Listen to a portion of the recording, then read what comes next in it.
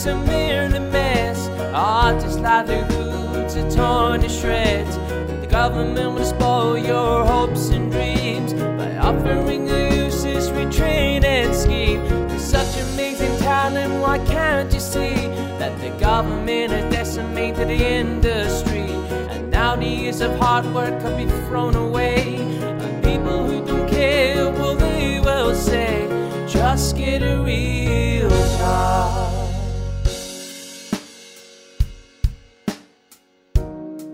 Hello and welcome to the second episode of Just Get a Real Job. I hope you enjoyed episode 1. Before I begin today's episode, I just wanted to quickly say a massive thank you to anyone that listened to last week's episode, but also to my good friend Elliot Mitchell for an amazing job on the jingle for this podcast. I hadn't heard it when we recorded episode 1, and I can't believe how good a job he's done of it. I think it's great. So yeah, thanks Elliot. So today, I'm really excited to talk to a good friend of mine, my favourite Greek man, the next Roger Deakins. It is, and I'm going to muck up the second name, it's Leo Elifaridis, cinematographer, Esquire. Oh, God. Yeah, you butchered my last name, but it's fine. I'm happy to be here. It's an honor. And I have to say, very nice artwork. Yeah? Yeah, very nice artwork. This podcast has probably the best podcast logo I've seen in my life. Oh, yeah, the artwork on this podcast is immense, yeah. I've not actually got the artwork at the time of recording yet, but it's going to be immense. Oh, I've seen previews of it, and it's sick. How are you today, Leo? What are you up to? I'm very good. I've been busy sending emails to everyone on Filmbank, trying Very to get a real job. Ah, very good, very good. So It's been weird. I thought we'll start this lovely interview by talking about your earliest memories of creativity. So The cinematography part came like very late on. As a youth, in my innocent years, well, I used to draw a lot, right? Growing up, I used to read comic books, and then I would create stories in my head, and then I would make comic books. that's cool. Yeah, I had my own Star Wars storylines, comic books. I still have them in Greece. Like I still have my very first comics. What sort of comics were they? What type were they? Like superhero stuff? So one of or- them, like the most important one, was a Star Wars fan fiction, let's say. Okay. Then I had my own superhero. Your own superhero? Did you say? Sorry? I. And what was he called? Oh, it's a Greek name. It doesn't make sense. No, let's hear it anyway. It's Hyper Chamitsomits. Ah, okay. Totally get that. Yeah, 100%. And then there was this game I used to play on the computer called Puzzle Pirates. So I made a comic book about my character of that game. So you and you my like adventures. drew all of it yourself and wrote like the stories for it. Yeah, basically. That's very nice though. Oh, thank you very much. You're such a wholesome child. So after that, my parents sent me to drawing studio so I could learn how to actually draw. Mm-hmm. And then I decided I want to be an architect. I forgot you told me that one. So you originally wanted to be an architect, didn't you? Well, originally I wanted to be a journalist. You'd had a lot of flip changes in your. Oh, 100%. 100%. How old were you when you did the drawings then? I started doing the comic books in primary school, like 4th year of primary school. So how is that, like 10? 9. Yeah. 10. So you were, from a really young age, very creative, basically. Well, I don't want to toot my own horn, Jamie, but if you say so. Oh, this is the place for that, man. This is, a podcast speaking to I creative was super people. creative. So basically what happened was my dad used to paint, right? But he would also like collect these old cameras, film cameras. And then he was a huge cinephile as well. So that sort of got you more into the cinematic. Yes, 100%. And then my mom was in fashion, so that kind of was the more. I say I wanted to be a journalist. I wanted to be a fashion journalist. Yeah. So do you think your parents' influence around you was a big factor in? Yeah, 100%. Yeah. So I just wanted to talk about. So where about in Greece actually did you grow up exactly? Oh, it's a very small town called Drama. Mm-hmm.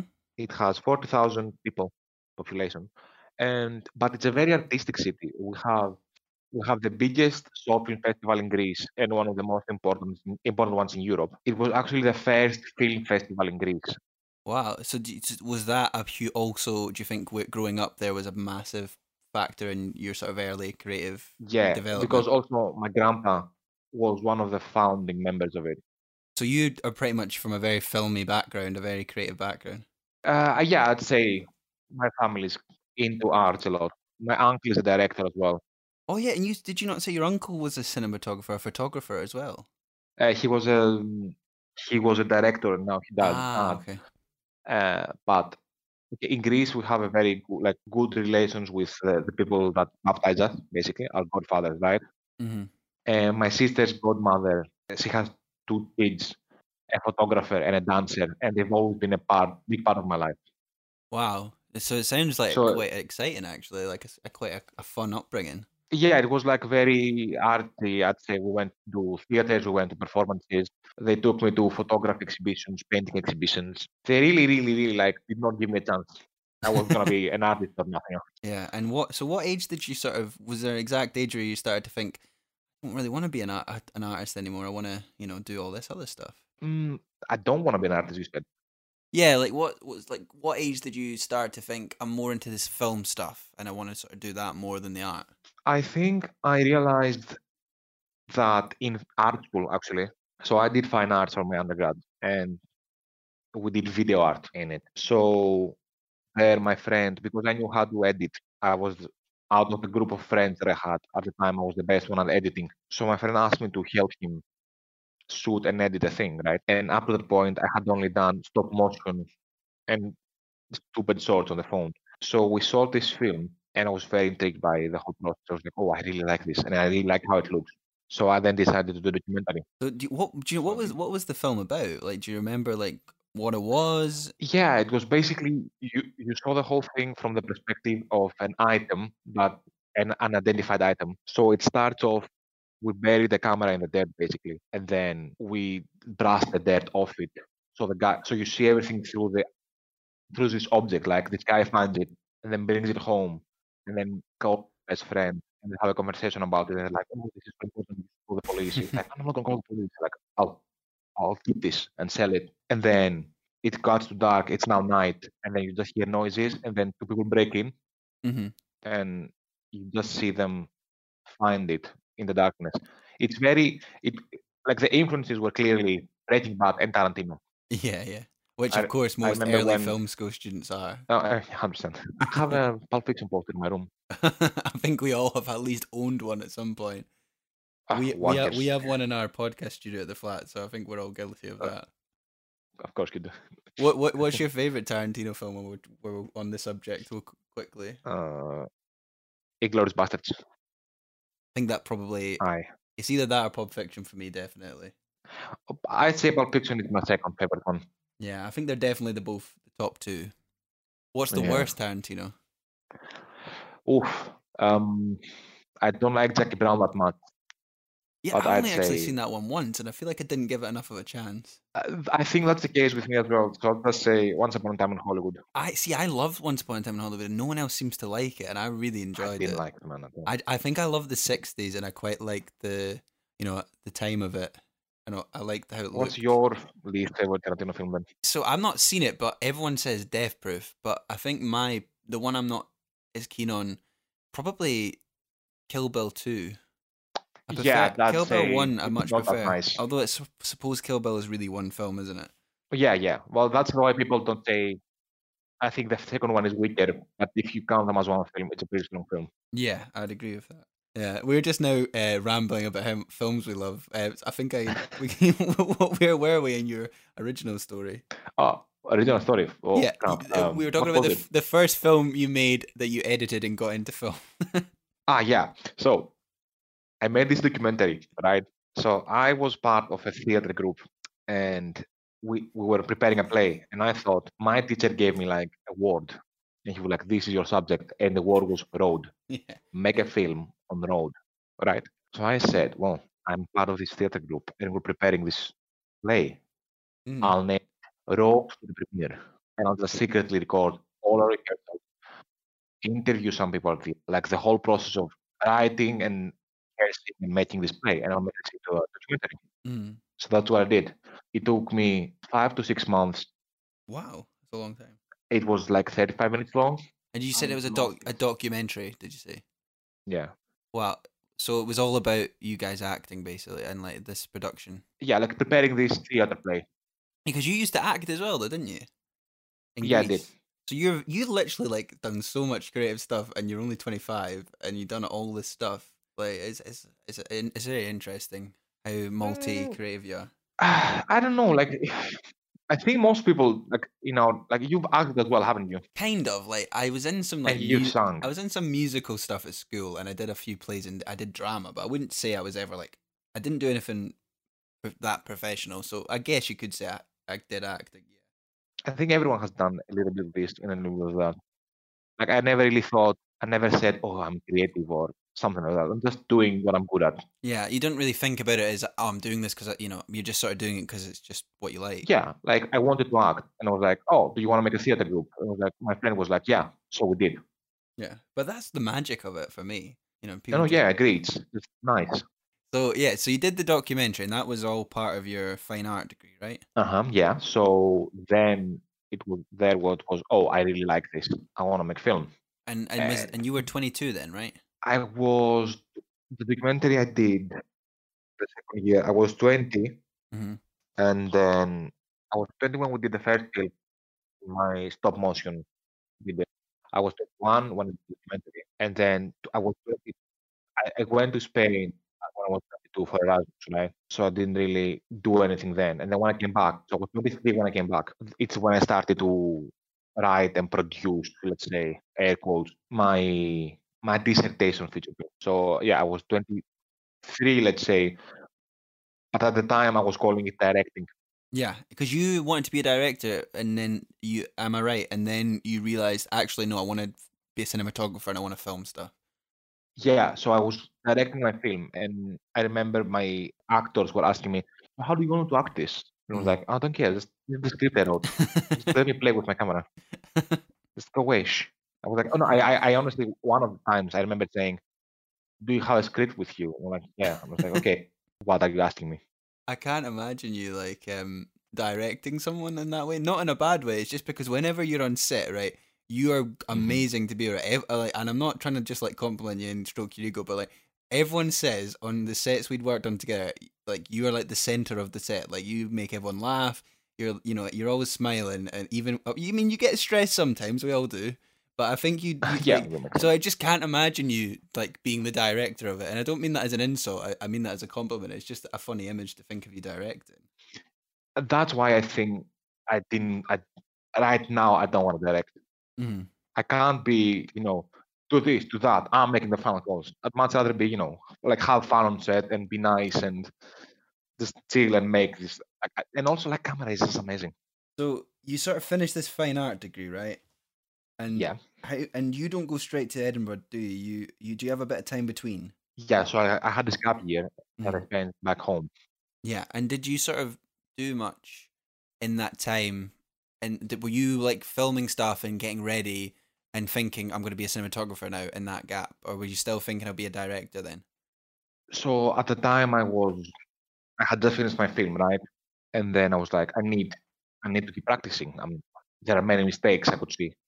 So what I did was I was watching films and I was picking my favorite genres, and then I was picking tropes of them, if that makes sense. So for example, I like noir films, right? So I would say, okay, I'm gonna make a noir trailer because I couldn't write and shoot a whole film again in a year. So I said, I'll write the noir trailer, I'll write the basic story, I'll think of the coolest scenes that should go in a trailer, combine tropes, and then make trailers. So I made 6 trailers. I made a noir film trailer, my film trailer, which is Tarantino Guy Ritchie hybrid. What were they called? The trailer is called, the noir one is The Lost Nazi Treasure. Oh yeah, I remember that was one of our first conversations we ever had when we met. You told me about these films, and I was just pissing myself. Oh, amazing stuff! Like in the movies, available on YouTube now. So these are on YouTube. Troy is sorry. Did you just say these are on YouTube? Yeah, there is on YouTube and my portfolio page. Come closer. I will tell you a story. The story of Humphrey Welsh, the infamous detective, dragged in a story of mystery.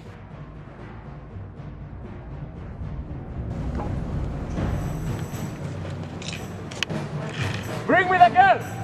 Do not disturb! Bring me the shot. American fine. Oh, I will link these to the podcast when I put it out. Okay, I'll send you a link. I want to watch them myself. Troy is my Rocky knockoff. Okay. Extraterrestrial Communists.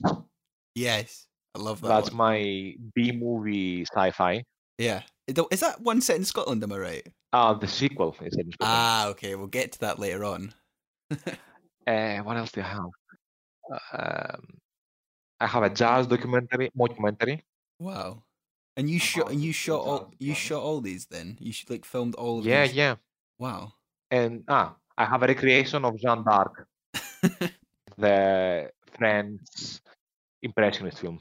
I think that's it. That's cool though.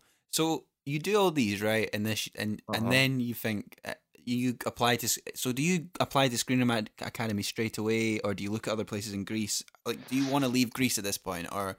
Yeah, I want to leave Greece at this point. So I look at Berlin, Paris, London, Glasgow, and Edinburgh. That's quite a good list of places you had there. I need to prove to people that I have dreams and stuff. Deep down, I know London is too expensive. I don't speak French nor German. So realistically speaking, it's just Glasgow or Edinburgh, right? Yeah, and you made the best choice picking Edinburgh, in my opinion. Oh, I know. Thank you. I know. No regrets. So I applied for the Glasgow Fine Arts Academy, the University of Edinburgh film course, the Napier film course, and weirdly, creative advertising in Napier. And I get accepted in all four. Okay, wow. The University of Edinburgh, I say no to because they make documentaries. Okay, and you want to make fiction. I want to make fiction, yes. Yeah. University of Glasgow, they emailed me back and they gave me an interview, but I had made inquiries and I knew it's mostly based on theory, right? And it's not practical. So the creative advertising give me some creative tests to do, for which I send them 5 naked pictures of myself. Are you serious? Yeah, 5 naked pictures of me posing as ancient Greek statues. And did you take these? Yeah, I took this. Yeah. And can we see them? Yes. Can I see them privately? I can. I don't care. I can show them to you because my private parts are covered by huge fonts. So basically, okay, let me explain. They said, they sent me a 12 creative tests, right? And they said, pick 7 of them. Yeah. One of them was make a clothing line about yourself will embarrass you. Embarrassing facts about yourself, right? So I thought, I'm Greek, right? Yeah. And what would make me uncomfortable? People seeing me naked in public. So I posed as naked ancient Greek statues. I edited the photos to make them look streetwear, like Yeezy style. Yeah. Right? They have colors and stuff. And then I took the names of the statues. I posed as Hercules, Hermes, as Kouros, Apollo, and Laocoon. Oh, what an image. Right? And then I wrote the name in a blocky Bauhaus font. And I placed it on the picture just enough to hide my penis, basically. Put that on 5 t-shirts, and I sent it to them. Wow. Now, I applied for creative advertising to appease my parents, who wanted me to do something more easy to make money from. Did they want you to just get a real job, did they? Yeah, basically they wanted me to get a real job in advertising. Okay. Wink, wink. Yeah. And then, well, that was it. But at that point, Susie B had already told me that she's going to offer me a position in MA Film in Napier, right? Yeah, and that, as a cinematographer you applied, right? Not a director. Yeah, as a cinematographer. Cool. Yeah. So on the interview, I told them, I have 2 days to reply to MA Film, and that's my priority. So tell me now, do you want me or not? And they were like, well, you don't want us. And I was like, yeah, I don't. I just did it for my parents. So they never offered me position, which was good for me because I could just then say, "Well, Mom, Dad, Napier it is," and now I'm here. So you're at the Screen Academy now, right? So Aye. what were your experiences there as a cinematographer? Did you enjoy it despite the COVID disruption we had? Ah, so it was very nice, very practical course. Mm. I learned so many things that I had no idea about film. The tutors I got to work with were just amazing. Mm-hmm. Like to this day, like 2 days after I got my degree, David Byrne taught me so much, Mm-hmm. and like I still like I emailed him the other day, just asking him for advice and send him the film just so he gives me his feedback. Like I met, and other than like the tutors, the camera crew and the screenwriters and everyone is just great. And it was just nice being surrounded by creative people. Yeah, it was lovely, wasn't it? Yeah, like basically you feed off everything. Overall, it's a very pleasant experience. I Yeah. have my issues with how we were taught Mm-hmm. and how some things were made to seem super important when they really were not. In terms of like essays and stuff like that, do you mean? Or In terms of how they treat film in this course yeah. and how film should be treated according to my opinion. Mm-hmm. And but also according to how this course makes it seem like these graduation films are everything, which would then make us not take risks. When I think film school is the place to take risks because nobody's Yeah, gonna ever watch I totally the agree. graduation films, right? Do you think sometimes they're a bit safe, or they wanted you to be a bit safe? Yeah, I think some decisions were made on these films based just on the fact that we need like to make them perfect, and we didn't like I won't get PPB a film that works as if it has a huge budget, but it actually doesn't.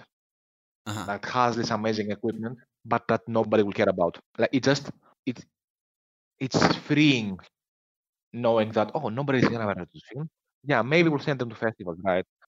But who cares about my graduation film? So I can do whatever I want with it. I can experiment and I can learn from my mistakes. Yeah, you can take risks and you can be a bit more ambitious with your cameras and stuff like that. Exactly. So I'll in a minute I'll get you to talk about like the final films you made and you were the DOP for in a minute. But before that, I just wanted to sort of talk about who are your like cinematographer heroes? Like, are there any camera people that you really look up to and have had a big influence on how you are as a cinematographer yourself? Well, now that you mention it, out of the blue, Jamie. Yeah, obviously, like Roger Deakins, Mm. who is one of the, if not the best cinematographer.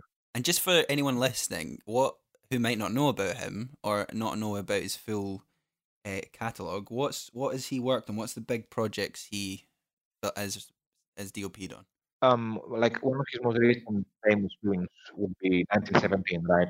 Which is exceptional, isn't it? One of the best films of this It's year. Yeah. exactly. It looks amazing. Most of the Coen films you've seen were DB by him. Yeah. So Fargo was his.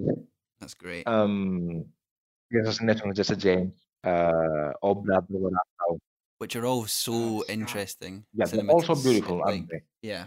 Skyfall, of course, which is one of the most stunning James Bond, and then my personal favorite, Blade Runner 2049. Oh, that is just I think it's better than the first Blade Runner. I think it's better than the first Blade Runner. I think it looks better. Definitely. Otherwise, I think the first Blade Runner just delivers. I just think I connected more with the second one. I don't know what it was. I mean, I think they're both great.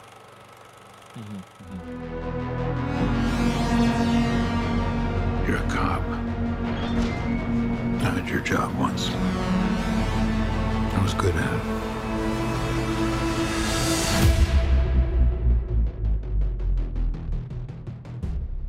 I know. What do you want?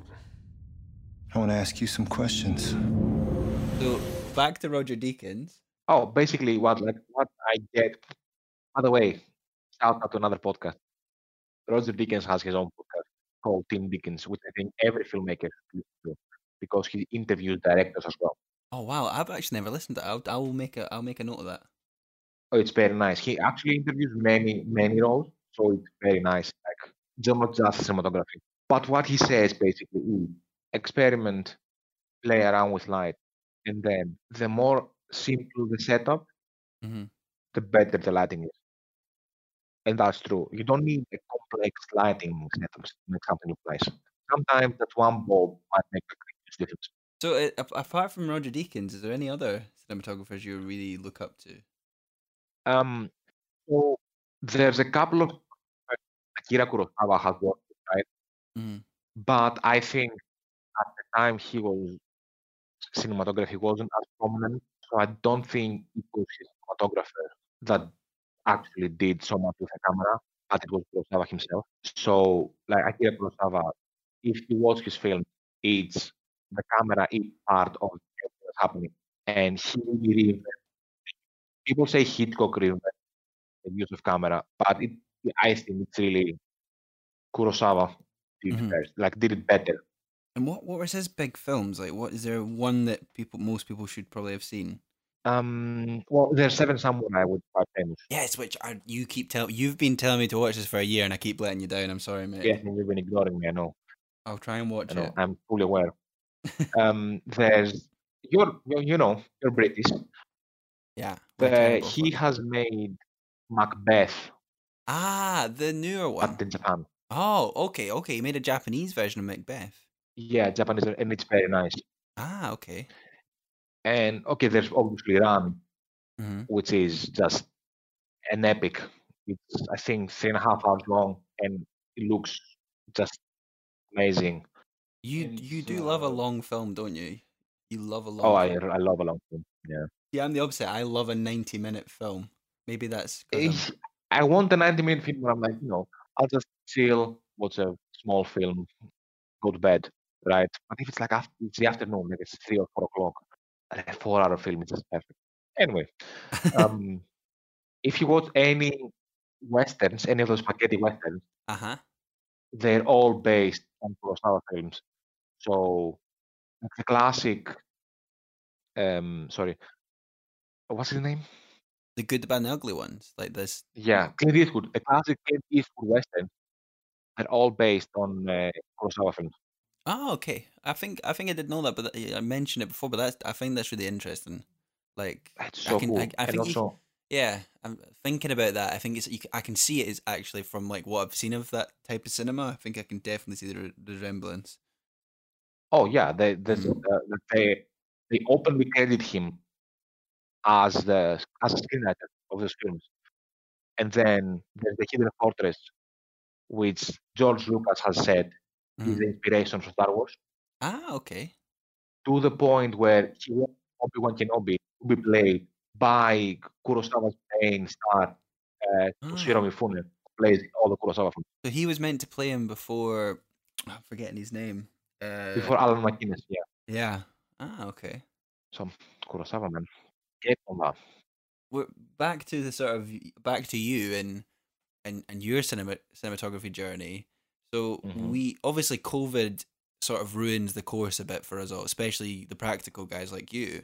But you get this sort of amazing opportunity after the course has sort of ended that you get to take the equipment from Screen Academy and you guys get to go make your films. And you DOP'd 2 short films, so I thought we'd just sort of talk about them both a bit. Of course. So the first one you did was, I think it was called Don't Mind the Ghost, am I right? Yes. So tell us a bit about that film and what your process was. So Don't Mind the Ghost is a horror film with comedic elements in it. It was directed by Abby Rainey, who's very talented. A very talented American director. Sadly, she's back to the USA. Sadly. Hopefully see her again at some point. Yeah, so she'll come back. So my process for that was basically, it's the similar process to whenever I work with a director. I always ask, what films do they think inspired them? So I can then watch the films. And then what I would do is I would watch a large number of genre films. And then my process is similar to my trailers. I would get tropes and techniques that are used on those films, right? So on the horror one, there are slow pushing and push outs, revealing the space slowly to create tension. So that's what I did on Don't Mind the Ghost. But then, because I like experimenting, I tried to integrate more things. So I started watching series like Atlanta and House Hill, like House. And then there's a specific episode of Atlanta where this guy goes to a house and they're trying to make it look like Get Out. Ah, okay. And I noticed that they're always filming him in Mhm. a room, but from another room. So they're always filming him from the next room. I've watched The Haunting of Hill House, and I thought, from a cinematography point of view, that was absolutely stunning and so well Oh, filmed. it's so nice, I know. I struggle to watch it though because I'm terrified. Terrified of horror. Oh, I was the same. I can't watch horror, and I can't watch that. Like, I can't watch a horror film on my own. I'll happy to admit that on my podcast. But like some of the shots in that, man, they're so good. Like the tracking episode. It's so nice, especially episode 7. Oh, crazy. Mhm. So basically, my process is I see things and I realize why they're using them, and I try to find a way to use them in my film. Mhm. So that's what I did with my Ghost. And then, of course, there are some shots that I just like because they look nice. Famously, some say, I drunk texted my director one night about a shot I thought, and I was very excited. And she actually let me shoot it. It's one of the nice shooting shots of the film. Wow. And that was a really exciting shoot, wasn't it? Because you guys lived on set for that. Yeah, me, Abby, my friends, the assistant camera, and a sound guy all lived set. Yeah, And that was like in a kind of a haunted house almost, right? It was meant, or it kind of was meant to be one, right? yeah. So it looked like a haunted house. It was in the middle of fucking nowhere in Peebles. Was it quite spooky to live in? You know what? Not much during the shoot. And on the last day, Mhm. we were talking about like horror stories, right? And then Yeah. horror stories, and because they had windows everywhere, I was spooked. Did you keep looking out, thinking, "Oh no, I can see some ghosts"? I was like, oh, if someone walks outside now, I can see them. I'll pick out. It was horrifying. It's good. It'd just be like it was cool that you guys got to go and film there. It looked sick. Yeah, it looked. I'm very happy with how it looks. Yeah, and it's in So post it's- right now, right? It's in post at the moment. We're now corrugating it. Oh wow! So that'll be out soon, right? Yeah, it's gonna be done. I think. And I'll link to the Instagram on the podcast when I put it out, so people can find that and Oh, thank find you out a very bit much. more about it. And then the other film I did. Yeah, the other film you did, which we actually worked on. Well, I was involved on the set for that one, so I was, and we I mean, filmed some. you were involved. Yeah, I was very advertising as involved. well. You could say, wasn't I? Yeah. So it's a musical. Yeah. So the second film you DOP'd is called Dancing with Someone Else, and it's a musical, Well, right? you know that better than I do. Oh yeah. So before we actually shot that film, me and Leo actually worked together on an advert for it, which was quite fun. I enjoyed that. It was very well accepted as well. Yeah, it was well received. That was my, you could say, directorial debut. So technically, we have Oh. collaborated together. Amazing directing. Yeah. So hopefully, a partnership we can return to in future. Exactly. So I've worked with you as well. Yeah. So Dancing with Someone Else. How? Because that's obviously musical, very different style to the one you've done before. So that must be quite an interesting change for you. It's nice to try many things because Mm. I can shoot music as well, and it also shows that you have like a broader range. Mhm. Like you can do many things because I think it's important for the cinematographer to realize that I have like our own style, right? Mhm. Definitely. But like in my opinion, always the style of the film needs to share a story. You know me, I like color, Mhm.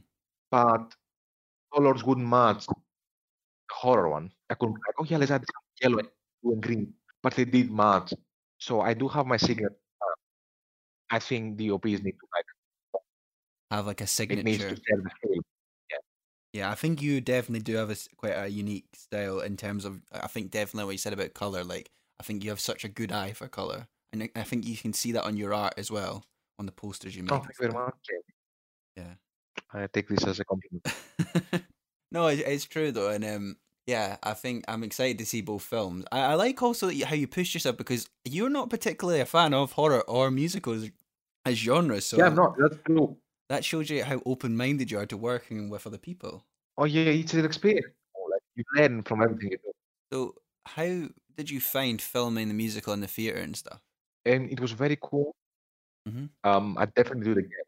It's different than a set. It doesn't really let you do many. It's a bit more static, isn't it? Yeah, like angle wise. Now that I've seen rough cut of it as well, right? Angle wise, it does restricts you, but also like frees you up a bit, if that makes sense. It's weird. Yeah, because I found it so because when I was on set I was obviously runner and stuff, and I found it really interesting watching you guys as a camera team work. I thought you were great because I got to see you guys in the house, and then I got to see you guys in the theater, and it was interesting to see the sort of different way you guys worked. Well, I've been blessed with an amazing camera crew on both of us. Yeah, and I think I just wanted you to sort of, as we sort of get to the end of the bit about your films, just to sort of talk about how important a camera team is, because it's all about collaboration, isn't it? It's like you can't, and having around you people and you get along, is super important. It's again like I feel we've been blessed this year with a camera crew because we were already like close, but now a year after, there's 5 of us. I consider all guys like a family, and plus like them and now who are undergrads on our the undergrad course and work with us. Some of them are very talented. And even if you have like a bad day, just the energy of the camera you rubs off on you, and you can't have a bad day on set. It's amazing. And also, do you mind quickly just sort of explaining the different roles of a camera team, just for anyone listening who might be interested in getting into that? So you have your director, right? Basically, he's like the director, directs light, but then you have your FSC, who is the focus puller. He basically, well, in my case, Fire the Power, Fate better him. So Delilah is my first SC. She will measure the distance from the camera to obviously we want to have the focus on, and then she will take note. And throughout the scene, she's the one pulling focus, so she's the one telling the camera and your eye what to know. She's actually been mentioned now on both episodes of the podcast so far, so that's a testament to her. Delilah is a fucking yeah, and just the positive on all around. Amazing.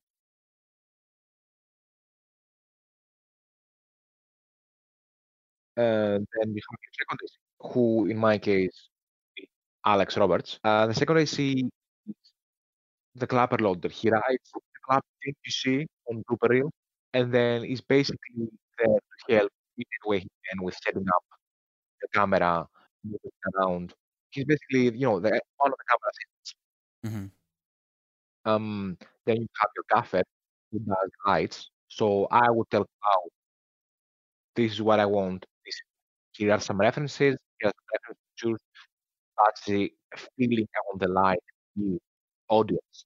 Because the way it's lit is the indication of how you was right? If you see dark space at one light, intimidate a well lit world feel at home or cold. So I say my gaffer, that's how I want it to be. And the gaffer does the lights basically with his lighting assistants, who are basically here on set. I say here because again, my gaffer is always Claudia Bobe. But they're all super it's all so important, isn't it? Like every role is, it's essential, isn't it? Oh yeah, you can't have a good film without everyone just being involved in the game. I was having this conversation the other day. Every department feels like they're the most important department. Like I've said, like as a joke, well, if we don't press the record button, movie is there. But it's equal. All the departments are equally important because if sound doesn't press record, then movie. If the director doesn't direct the actor, movie. If costumes don't show up, there's no movie. Like every department is equally important. Exactly. Like it's sexier being a director because that's who gets the fame. But if you like what you're doing, like I realized that I'm not in it for the Oscars and the afters, the fame. I mean, because doing camera. So someone who's doing costumes doesn't really care that, oh, I don't know who made the costume in 1917. But I never said, oh, 1917 costumes don't look nice. They look fucking amazing. The more seamless it is, the better the job. Like, yeah. Just get a real job. So I ask everyone that comes on the podcast to talk about the worst part-time job they'd ever had. So do you have any horror jobs you've done? in your time? Jamie, you know what well that I work in a famous shoe brand, shoe brand right now, Which we can't name. and it's we can't name for the still paying me. It's probably the most boring job I've done in my life. It's mind-numbingly boring. Has there been any sort of funny stories? Anything funny happened at it to at least make it amusing? Well, yeah, we've had we've had classic little stories. We've had little customers. We've had people trying to steal things. Steal shoes from it. Yeah, I mean, you are in steal these Scotland. shoes. You're alive. Who steals these shoes? Did you have to chase them stuff out? like that. Did you have to chase them out the shop? Well, no, because they won't let us. Ah, okay. Because listen to me, if you're gonna steal these shoes, you're clearly mental. If you go to Fortunard and from all the shoe stores there, choose ours to steal from. Okay, so you'd confirmed the location of your shop, so I mean, you can narrow it down. Well, If there are you, many shops there. But if you choose ours, you clearly have issues to work through. That's what I'm saying. Like, I'm not gonna say someone who steals from us. But of course, as me and Liv talked about on the last episode of the podcast, I think Mhm. obviously in this industry we want to do what we love, but you sometimes have to work these part-time jobs to support your art, and it is important, isn't it? That's that's the truth. Yeah, have to. And I think if it for anyone who's in that position now, and it seems like they're never gonna amount to anything, and they feel like I may as well just give up, just be patient, because a lot of people will get a job and they'll have to come back and work something they don't particularly like, Mhm. and it's just patience. And I think it's worth it if you love what you do and you love the art. That's true. Like, and it's what I've realized is that people might be this because it's sexy, and you're like, oh yeah, I want to be a celebrity. It's really not glamorous. You have to work crap jobs to finance it, and there might be times when you might have made 5 films, right? Hmm. And then for 2 years you can't find work for reasons because you may want to take a break, or you Or there might be a you global want to go pandemic. from second. Yeah, pandemic, right? I emailed today camera people on Greenbank, and most of them replied to me, "Oh, due to pandemics, we don't really film anything. We will keep you in mind." But I got 1 or 2 emails telling me, "Oh wow, you worked this year? How lucky!" Oh wow! I was like, "Oh, Did you yeah, make you lucky." feel But quite grateful in a way? yeah, the email was kind of aggressive. Oh, okay. I don't know why. But yeah, like it's weird. It's weird. And they've told us. They've Rory has said, you wanna go from being a second DC to a third DC, you might have to say no to 5 or 6 jobs that want you as a second, right? You need to be ready to say, oh, I'll get a crap job to be able to pay rent. I say crap. Sorry if I'm offending anyone. Crap for me, but that doesn't mean the job is crap. If someone wants to do retail, Yeah. No, bravo to I them. know totally what you mean. It's like if people want to work in retail and people are happy doing that, then that's totally, I'm happy for them. But I think it's okay. It's also okay for us to not enjoy the the part-time jobs we Yeah, do right yeah. now. But that's because we're so passionate about what we want to do, and I think that's totally valid. Exactly. Yeah. So before we wrap up the podcast, I just wanted to ask you lastly, do you have any tips for anyone? I know you kind of have just sort of given a kind of tips there, but do you have any tips for anyone who wants to be a cinematographer? Like, what would you say to them if they're at the start of their journey in that? I'd say to them, don't listen to me. I just graduated. I Listen know, to but you still have some. professionals. Yeah, of course, but you have some. I think you have some. I think you're being very modest, and you have some valid things to say. I'd say experiment. Like this is your time to experiment. Don't be afraid to take risks. And these films are not the end of the world. Like your student films, nobody, even students, don't watch student films. Yeah, no, it's true. So would you recommend people watch short films though? Oh, definitely, but Yeah. not short student films. Oh, come on, there'll be some good ones Oh, no, there are film festivals out there, there. short film festivals that have some very good short films. Watch them. If you want to make short films, watch them. Because short Definitely. films and feature films are two different entities, and I don't think people really understand that. No, definitely. I think there's some such good short films that have really changed my perspective as a writer and a creative. So definitely worth watching. Yeah, 100%. Yeah. You've done music, theater, screenwriting, COVID running. Who's going to interview you? Well, Yeah, I'm not sure because a few people have said that to me. So obviously, I'm doing the podcast at the moment, and I'm going to interview loads of other people I know. But I would actually love to do a special episode where somebody asks me all these questions because I've got lots to say. I want to hear your story. Yeah, well, I mean, if you want, we could arrange a day and you can interview me. Oh, lovely job. Well, that's an exciting future episode. Well, Are Leo, you sure you want my accent on the podcast again? yes, I want more of it. If anything, I just wanted. So thank you so much for coming. Bakele! Yes, that's what I was about to ask you. I didn't even have to. I wanted you to end on that. Thanks for coming in and speaking to us. I really appreciate it. Oh, thanks for having me, man. Thanks for listening to today's episode of Just Get a Real Job. I hope you enjoyed my conversation with Leo. He just gives off this sort of energy on set, and he's always such a joy to be around, so I hope that came across on the podcast. And I hope you found what he had to say interesting and useful. So if you enjoyed this episode, please give us a follow on Instagram, Twitter at Just Get a Real Job, subscribe to the podcast, share us, anything like that goes such a long way at this early stage. And yeah, I hope you're enjoying it, and I'll be back again next week with another episode of Just Get a Real Job. See you then. Just get a real